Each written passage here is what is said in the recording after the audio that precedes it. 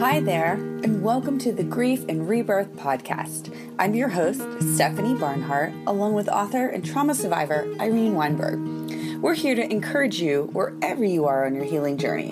In each episode, we will chat with incredible grief and trauma specialists, healers, mediums, and celebs, as well as remarkable people who have inspiring healing stories to share. If you're looking for a podcast that's both uplifting and inspiring, you found us. Let us help you find your joy in life. Well, hello, and welcome to yet another episode of the Grief and Rebirth podcast. I'm here with Irene, and we're in our fourth season, second episode. Right, Irene? This is so cool. We've gotten so many positive comments from people and feedback and everything. It's just wonderful. And we have a wonderful guest for everyone here today. Yeah, so why don't you introduce our most recent guest today? Okay, his name is Daniel Kenner. He went through a tremendous trauma, losing his parents, Maureen and Jacob Kenner, and he wrote a wonderful book about this called Room for Grace. And we're going to talk to him about his story, which I think could be very inspiring for all of our listeners to help them when they also go through these very, very difficult experiences in their lives.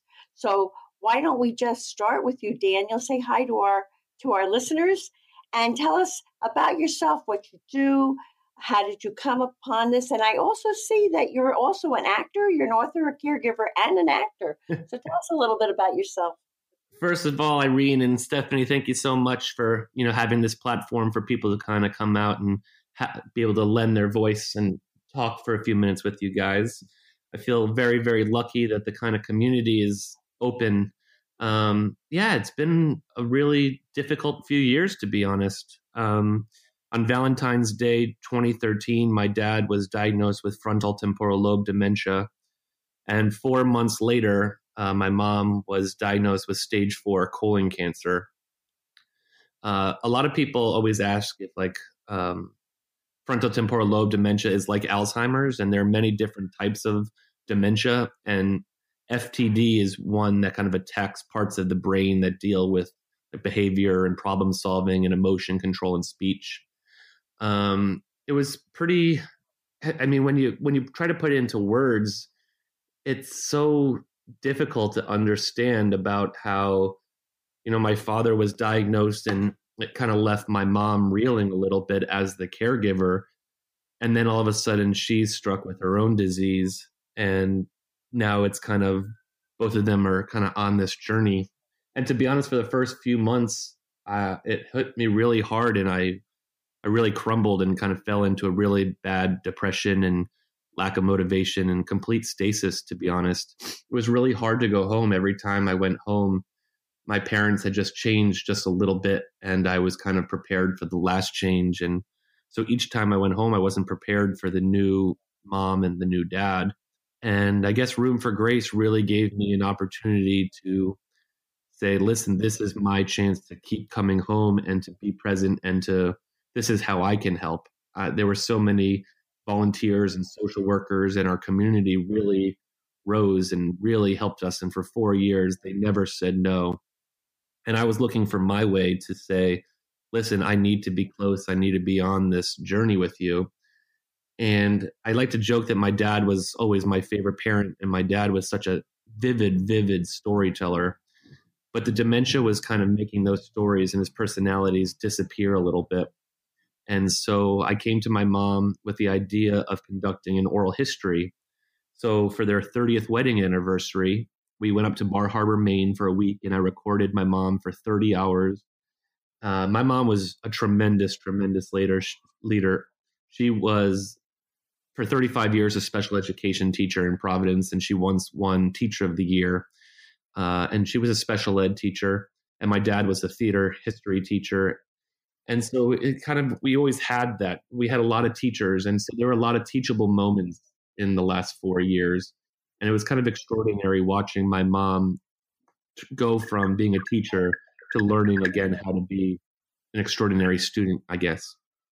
Daniel, can I ask how old you were when all of this happened to you, and how old were your folks? So let's see. So in 2013, I was 25 years old. Wow. And when my dad was diagnosed, he was 65. And when my mom was diagnosed, she was 56. My mom ended up passing 1 week after her 60th birthday.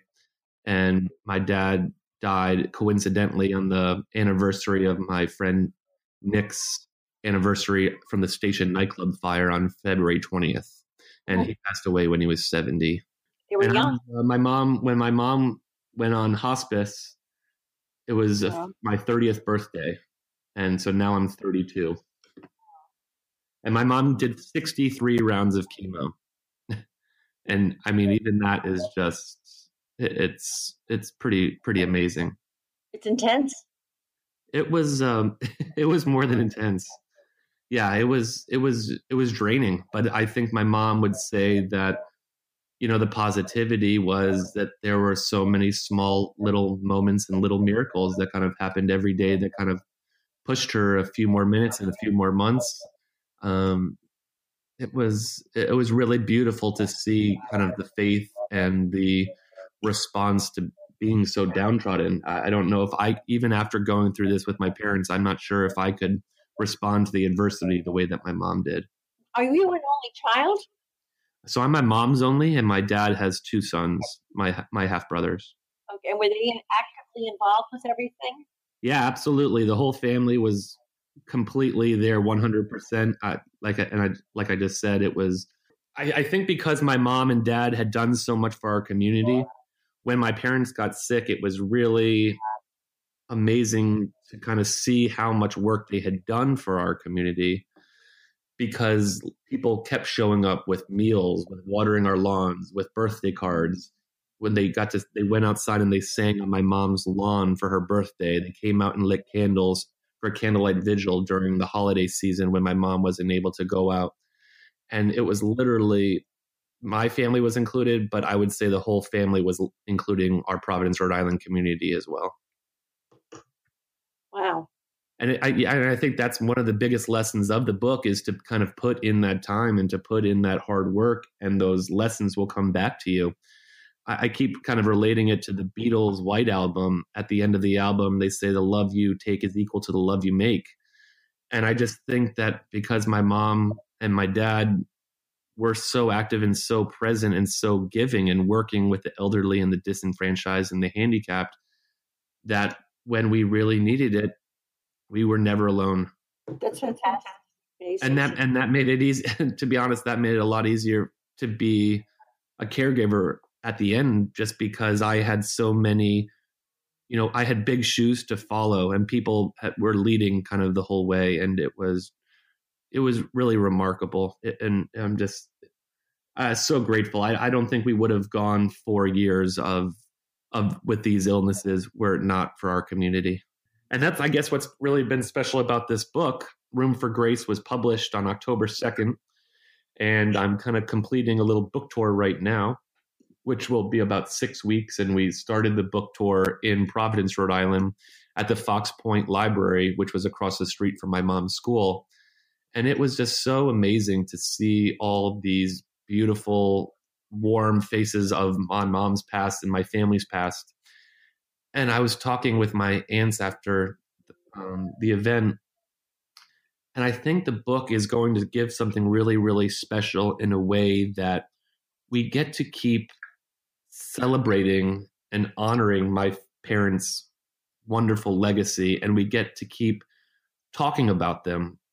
And the school did something amazing. Outside of the school, they planted right outside something called Maureen's Garden. And so right when you enter the school now, forever will be Maureen's Garden, because she kind of had such a legacy there. And so to be able to share it with these people who held my mom in such high regard, and then who came back and helped us, and now to kind of give them a chance to go a little bit behind the screen, a little bit of what happened in the last 4 years. It was truly remarkable. It was just so special to be able to read some excerpts and have some discussion about the book with these wonderful people. Daniel, when you talk about small moments and miracles that helped your mother with her faith, could you talk a little bit about that? Absolutely. I would say the first thing that comes to mind, my one of my cousins back in high school had the chance to sing at Carnegie Hall. And my mom had just completed a round of chemo, but she came up on the train, and her and my dad were sitting in Carnegie Hall a day after chemo and able to support my niece, who's, such an amazing, beautiful voice. And she's singing at Carnegie Hall as a high schooler. And then we went out for a milkshake afterwards, and somebody tried to rob my mom, and they thought her chemo bag was her purse. And so they tried to rip off her chemo bag. And so just, and it's like, oh yeah, go ahead. You can take that. Go ahead. That's all yours. And then just, I don't know, I feel like a lot of moments in our family happened around dessert, which kind of maybe it adds it to a sweet memory. But, whenever my mom came into Sloan Kettering for a second advice, we would always hop down to Serendipity for the frozen hot chocolate. Then, another one that I'm thinking about is in February of 2016, my mom and dad went down to Sarasota, Florida for about a week. And it was a week after my mom's birthday, but every night they went out to dinner with the family. My mom said it was her birthday. So every night they got to sing happy birthday. I guess, and then her last birthday, it was probably the hardest thing that I've ever done. You could tell that it was nearing the end. Dad had just passed away. And I think she felt comfortable letting go in a way. So my uncle came in and we went to go see The Lion King at the Providence Performing Arts Center. And then about a week later, my aunt was in town and we wanted to surprise my mom. The last thing she wanted to do was see the ocean. So at this point, she was on oxygen and it was really hard getting down the stairs. And so we ended up literally carrying her down the stairs. We popped her in the car with her oxygen tank and we took her out to Watch Hill, Newport, Rhode Island. And the whole family was there and we got to celebrate her 60th birthday. And it was really, it was a dynamic day, just obviously for how hard it was to get her out of the house. But it was such a, I don't know, it was a dichotomy, everyone having a really good time. And then I kind of knew, this was going to be the last time that mom came out of the house. So it was how to make this day special while also kind of, existing in the moment. But how do you kind of push away this fear and this anxiety a little bit? So that was birthdays and celebrations. We're always big for our family. Yeah, it sounds to me like part of what you're trying to impart to the book, and please correct me if I'm wrong, but it sounds to me like what you're trying to impart is to tell people how they can keep the faith and be resilient through such a trauma, and how your family went about it, and the legacy that your parents left to everyone. I think you hit the nail right on the head, Irene. I think the special thing about Room for Grace is that it kind of follows some of the lessons that my mom learned from her students. And they were a resilient bunch. And just, with challenges and setbacks, limitations and hardships, the lessons that my mom learned from her students were the lessons that helped us live kind of the best life we possibly could under this situation. And embracing the yes. And this is one thing that I've been really trying to figure out and how to put into words, is embracing the yes and allowing others to carry us when we need to be carried. And I think that art of saying yes kind of shows a certain level of respect and love and trust. And, we want to help others in need, but we have to be open to accepting and knowing the value of our community. And when we do that, it's almost like we get to show others the best of themselves. And when we allow others in, we do get to see the best of ourselves, and we get to be drawn closer to the ones that we love. So I think you hit the nail right on the head. The Room for Grace really follows some really fascinating stories that my mom left us in our oral history with some of her students over the years. And to be able to see some of those resilient traits in my mom and in my dad really kind of flushed out the outline for the book. I can so relate to that, Daniel, because our listeners know that I was in a terrible car accident. And when it happened, and my husband died next to me, And it was very difficult for me to let other people help me too when I went through my trauma, but I did that, and it turned out to be a blessing for them and a gift for me. And it's hard to let go that way and let others in. I think I like the garden part too, with like the students that all get to be involved, because it kind of like, I don't know, it ties everybody in, and it gives that whole like regrowth and, like of life that's come back, that symbolism. Yeah. And that I think, just because like with my own son, I think things like that really help younger people kind of understand it and conceptualize it a little bit better, and in like a positive, happy way. Like they didn't lose someone, they're still here, and it kind of reminds them every time they see that she's still around to kind of keep an eye.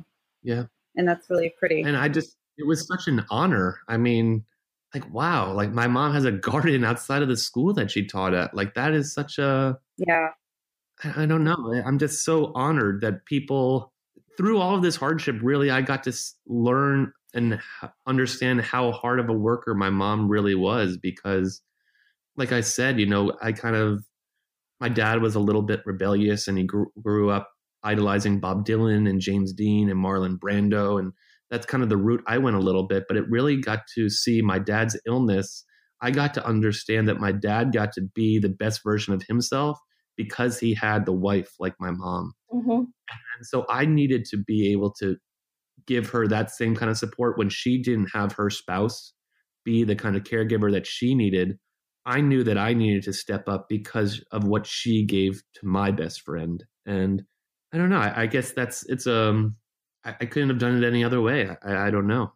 That was the only option. I think one of the things I see here too is that, it's kind of interesting to see the impact that your mom made on these people to actually do things like this. Like you said, you're so honored that they would do that, but clearly they had, she had such an impact on them that they wanted to do that to remember her. And I think it's just a good telltale sign of a lot of the things that, you know what I mean? Like we overall in general we don't give ourselves enough credit, and like just for the kindness. And you know what I mean? Like Irene preaches kindness all the time. Be kind to people. And I think it's you know what I mean? A lot of these things that you may not think are making a difference in the world truly are, because I mean, this is like a prime example of that. And it's just nice to see that love and kind of consideration is just going to, we'll keep going now for a long time through that, even just such a small thing like a garden. And you're going to turn this legacy, Daniel. I mean, your parents' legacy, you're going to turn this story to helping so many other people who go through their own traumas. I agree with Stephanie. It's wonderful. What are some of the lessons that your mom learned from her students that helped you in this situation? I mean, it's so much a part of how we all affect each other and we pass things on. I love it that just Stephanie just started talking about kindness, because it was a really dramatic scene with me and my mom. She was kind of bedridden one day, and I had all these notes, and I was like, Mom, we need to flesh out the lessons of the book. And so she took a sip from her infamous water with lemon, and then she was super parched, and then she kind of did the and then she said, kindness matters. If you give respect, you get respect. Treat others the way you want to be treated. And then she kind of kept going, and she's saying, take an interest in those things around you, and don't be afraid to open up yourself to heartbreak and disappointment. I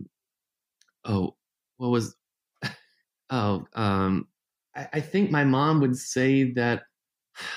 Well, I just think that Irene and your mom would get along well, because Irene's always preaching kindness. So I feel like I think there's like that, and that's like a characteristic that you come with. Like you don't really learn kindness. I mean, you can learn kindness, but I mean, it's like it's ingrained in you. There's a certain person that like kind of grows up with that to like really forecast that back out into the world. That's a special quality. And I like that, because that's what kind of like what we're learning here too. Like it's like through this Grief and Rebirth is all about how like all these people are kind of giving back to the world, right? And we all kind of find ourselves centralized on that component of, like your mom just said, like you kind of get back what you give and what you put into the world. And by us putting that out there and through this book, through Irene's book, through Gardens with the Children, it really kind of helps to just keep that cycle of kindness in life circulating, I think. And I think those come from really good, strong connections. And one of the things that my mom's palliative care doctor reminded her near the beginning was that this process is going to give you deep and meaningful connections. And I think when you flush those out, I think we do get back to kindness. I think kindness and living kindness is a choice. I think people don't understand that they can choose to be kind even when things are bad. You don't have to display stuff onto other people. You still can be kind and respect who that, the soul in that person, the heart in that person, who that person is. I was getting a little choked up just a minute ago when I was trying to articulate, but I think what I was trying to say was that my mom, one of her lessons was to never intentionally hurt another person, especially when that person is able to articulate to you what they need. I think that's a huge thing. I agree with you. Wow. I so agree with you. I mean, my story is very similar. When they pulled me out of the car, my husband was gone next to me, and this voice came into my head and said, "Be loving and kind to everyone." It changed my life, Daniel. It changed the whole way I dealt with things. It's and it's been amazing how people take it and they start to be kinder. It has a ripple effect in the world. Absolutely. I can just relating what you just said is that idea of voice. And I think that's one of the more important lessons that I've been able to have, is that this writing process of Room for Grace has kind of kept me in the murk a little bit, if you will. And I haven't shied away from it. And every day I've gotten to work with the voices of my mom and dad and get to construct them and get to work with them and kind of flesh them out a little bit. And I'm just so grateful that I did say yes to this project, because I have been able to stay close to my mom and dad. And that's something that I guess I'm kind of reeling with right now, is that now that the writing and the editing is done and the book is published and it's out, will I be strong enough to keep hearing and finding the opportunities to be close to their voices? And that's something that's kind of rocked me a little bit. And I'm really hoping that I have the right lessons in place to do so now that I'm not actively with them every day. And I guess that's giving me a little bit of a little anxiety, to be honest, not to, have that every day. But, I still, see my dad's smile and the raise of his eyebrows when he's smiling. And I can still hear my mom's loudest clap and applause in the room, and these little moments. And, I was at Les Miserables on tour with my girlfriend, and we were standing up and a feather fell from the ceiling, and just little moments like that, seeing cardinals outside. I'm able to find symbolism in every day. Have you communicated with them on the other side by any chance, Daniel? No, I would definitely take that opportunity to do so, because I definitely see a lot of... Oh, Daniel, there's a podcast called Grief and Rebirth, and we have interviewed quite a few wonderful mediums, and we have more coming up. And they are absolutely, you could take a look, they're absolutely going to be able to help you communicate with your folks. And like me, I wrote my book, and my husband is so much a part of it, and I channeled a lot of information from him. And I know for a fact now that from the other side, he is with me all the time and helping me and spurring me on with this. This podcast is an outgrowth of what I needed to do to spread his legacy with me. And you're doing the same exact thing. It's so interesting. There are no accidents. I love that. I mean, I'll admit that too, because I know there are people on here that we've interviewed, like Lee and Seta, if you want to look back and listen to a couple of the past podcasts. But I literally worked with them personally myself, and have seen and heard things from my dad and my family, who passed away last fall too. And it's very powerful. And I love like the little things you say, like the feather falling, like, because you're already open and receptive to it. And Irene, listen to me talking like that. If you would ask me this like 3 years ago, I would never talk like that. But it's really important to kind of stay open and receptive to see a lot of those signs, and to like see people and just what's communicating you and like what's kind of on the bigger realm and the energy and things like that is exactly them communicating with you. So, I mean, you're already ready to see. They're probably evolved souls, and you'll learn about this if you listen. But they're probably 30 hours of oral history. So yeah, tape, you should. Which is literally getting just inside my mom's brain, and I don't know what I was thinking. You asked my mom a simple question, and she can rattle and just talk, and she loved. But she was a better listener than she was a talker. So it was giving her a platform to talk, and I was like, "Go ahead, let's talk." And then 30 hours later, I was like, "Okay, maybe we've got enough information here." But I was hoping maybe I could just share a little snippet with you guys from the original oral history tape, kind of just a little bit of a lesson that my mom left onto me and that I put together for the show, if that's okay. Please do. Cool. This is just 40 seconds from my mom. So choosing always to do the right thing for the right reasons. Always, always, always. And just commit to that. You'll never have to be afraid. You'll never have to look back about if only I had done this or why didn't I do that? Because you'll be able to look yourself in the mirror and say, I did the right thing at the right time with all the information I had at the time. You know, push yourself when you think you can only do it. Do it 5 more minutes. Do it 5 more weeks. Do it 5 more months. Just push yourself, because when you push yourself into a hard place or through a hard place, you're going to learn so much about yourself. That's my mom. Wow. You know? That's my mom. Yeah. So I get a little chills listening to that. And I love that you have that to like listen to. You know, like if you're having a bad day, even I would just keep that to have on play. A lot of people don't. Irene, I don't think you have Saul's voice anywhere to play. I don't really. Well, like, yes, I do. Like in videos and family things we had a long time ago, but you know, not. But a clip it. It was like that's really special. I mean, how lucky am I? That's really like my mom's voice, and that was like, man, I feel really lucky. You've given me an idea. I mean, I just think that you like, especially like this podcast right now, right? Like how we're using technology to really be able to reach a broader audience. I think you've really used it to kind of encapsulate your parents for you, which is like a really, I mean, Irene can probably attest to this more, but more like a healing process, especially for you. And I think that that's a really cool component that is good for listeners out there to understand. Like, you know what I mean? I'm sure a lot of them are hurting or, you know, going through this process that you've gone through and how your book can help that. But, you know, this is a really good tool. Like if you know your parents are about to leave and you're really struggling with that, like to have their voice as like a comfort stuff, you know, that you can play anytime is kind of like a nice little aspect to have that I wouldn't have even thought of. And I that's very beautiful. I think it might be a direction that my heart might be pointed to. Irene was nice enough to bring up that I've been an actor in the past, but after my second event, a kind man who I didn't know was at the reading, and he asked me out to breakfast the next day.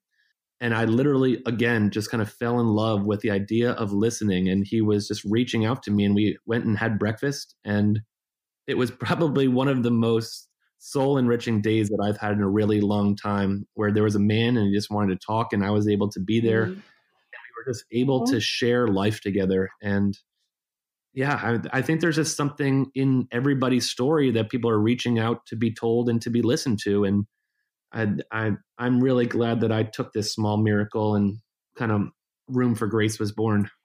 Daniel, if you were going to tell people why specifically they should read your book, are they going to, because some people might say, oh, I'm going to get depressed by this book, I don't think I should pick it up.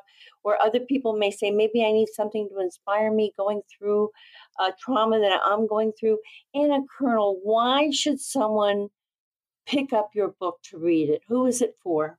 I think it's for all the people who need to realize how big their community is and how to turn misfortune into laughter and humanization. There are positives in tragedy, and those are the voices that need to resonate. So I say, see the good in people and stay resilient and mindful and slow down and sit on a bench and see the flowers. It's very strong of you to come forward like that. It's not every day. I'm you know, there are definitely some bad days every week, but today, that's what makes today a little bit brighter. Well, and you're definitely helping someone else have a brighter future about them going through the same situation as well. So that's very commendable.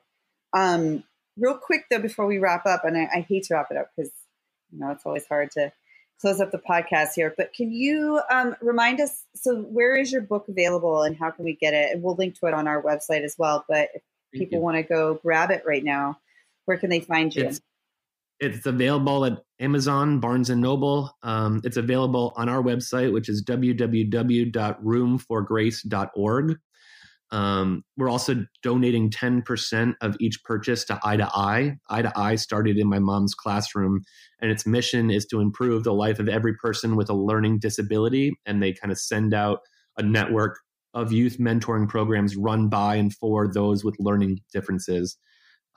So we're going to give back with every purchase. And so www.roomforgrace.org or Amazon, Barnes & Noble, or you can go into your local indie bookstore and order it, and it'll be there in 4 days.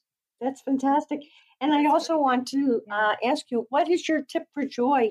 Telling people with all that you've been going through, what would be your tip for joy from this experience? You are capable. I am capable.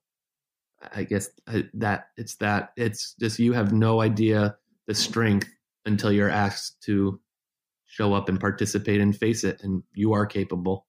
I love that.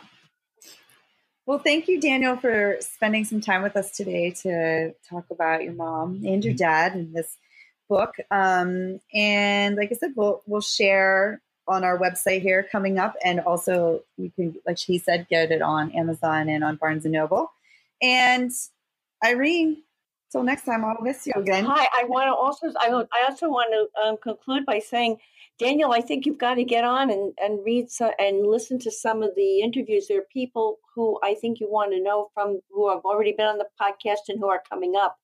And we're certainly going to help a lot of people by sharing this interview with you, with so many people. I can't wait to hear them as well. But absolutely. Stay in touch, and I'm sure Irene and I can help connect you if you want to reach into these really good mediums and stuff to talk. And you and I have a lot in common, Daniel. You're really taking a terrible thing that happened and making it a blessing for a lot of other people, which is basically what I've been doing. And I wouldn't be surprised if one of the people we're interviewing coming up could tell you if this was a plan for your life after all. But that's a room for another podcast. Well, I hope our journeys stay aligned, because I would really, really appreciate that support. Thank you. Oh, it's our pleasure. Well, as you would say then, Irene, to be continued, because this is not over. Continued. Hear, hear. Till next time, guys. Thanks for tuning in. Bye for now. This is the Grief and Rebirth podcast.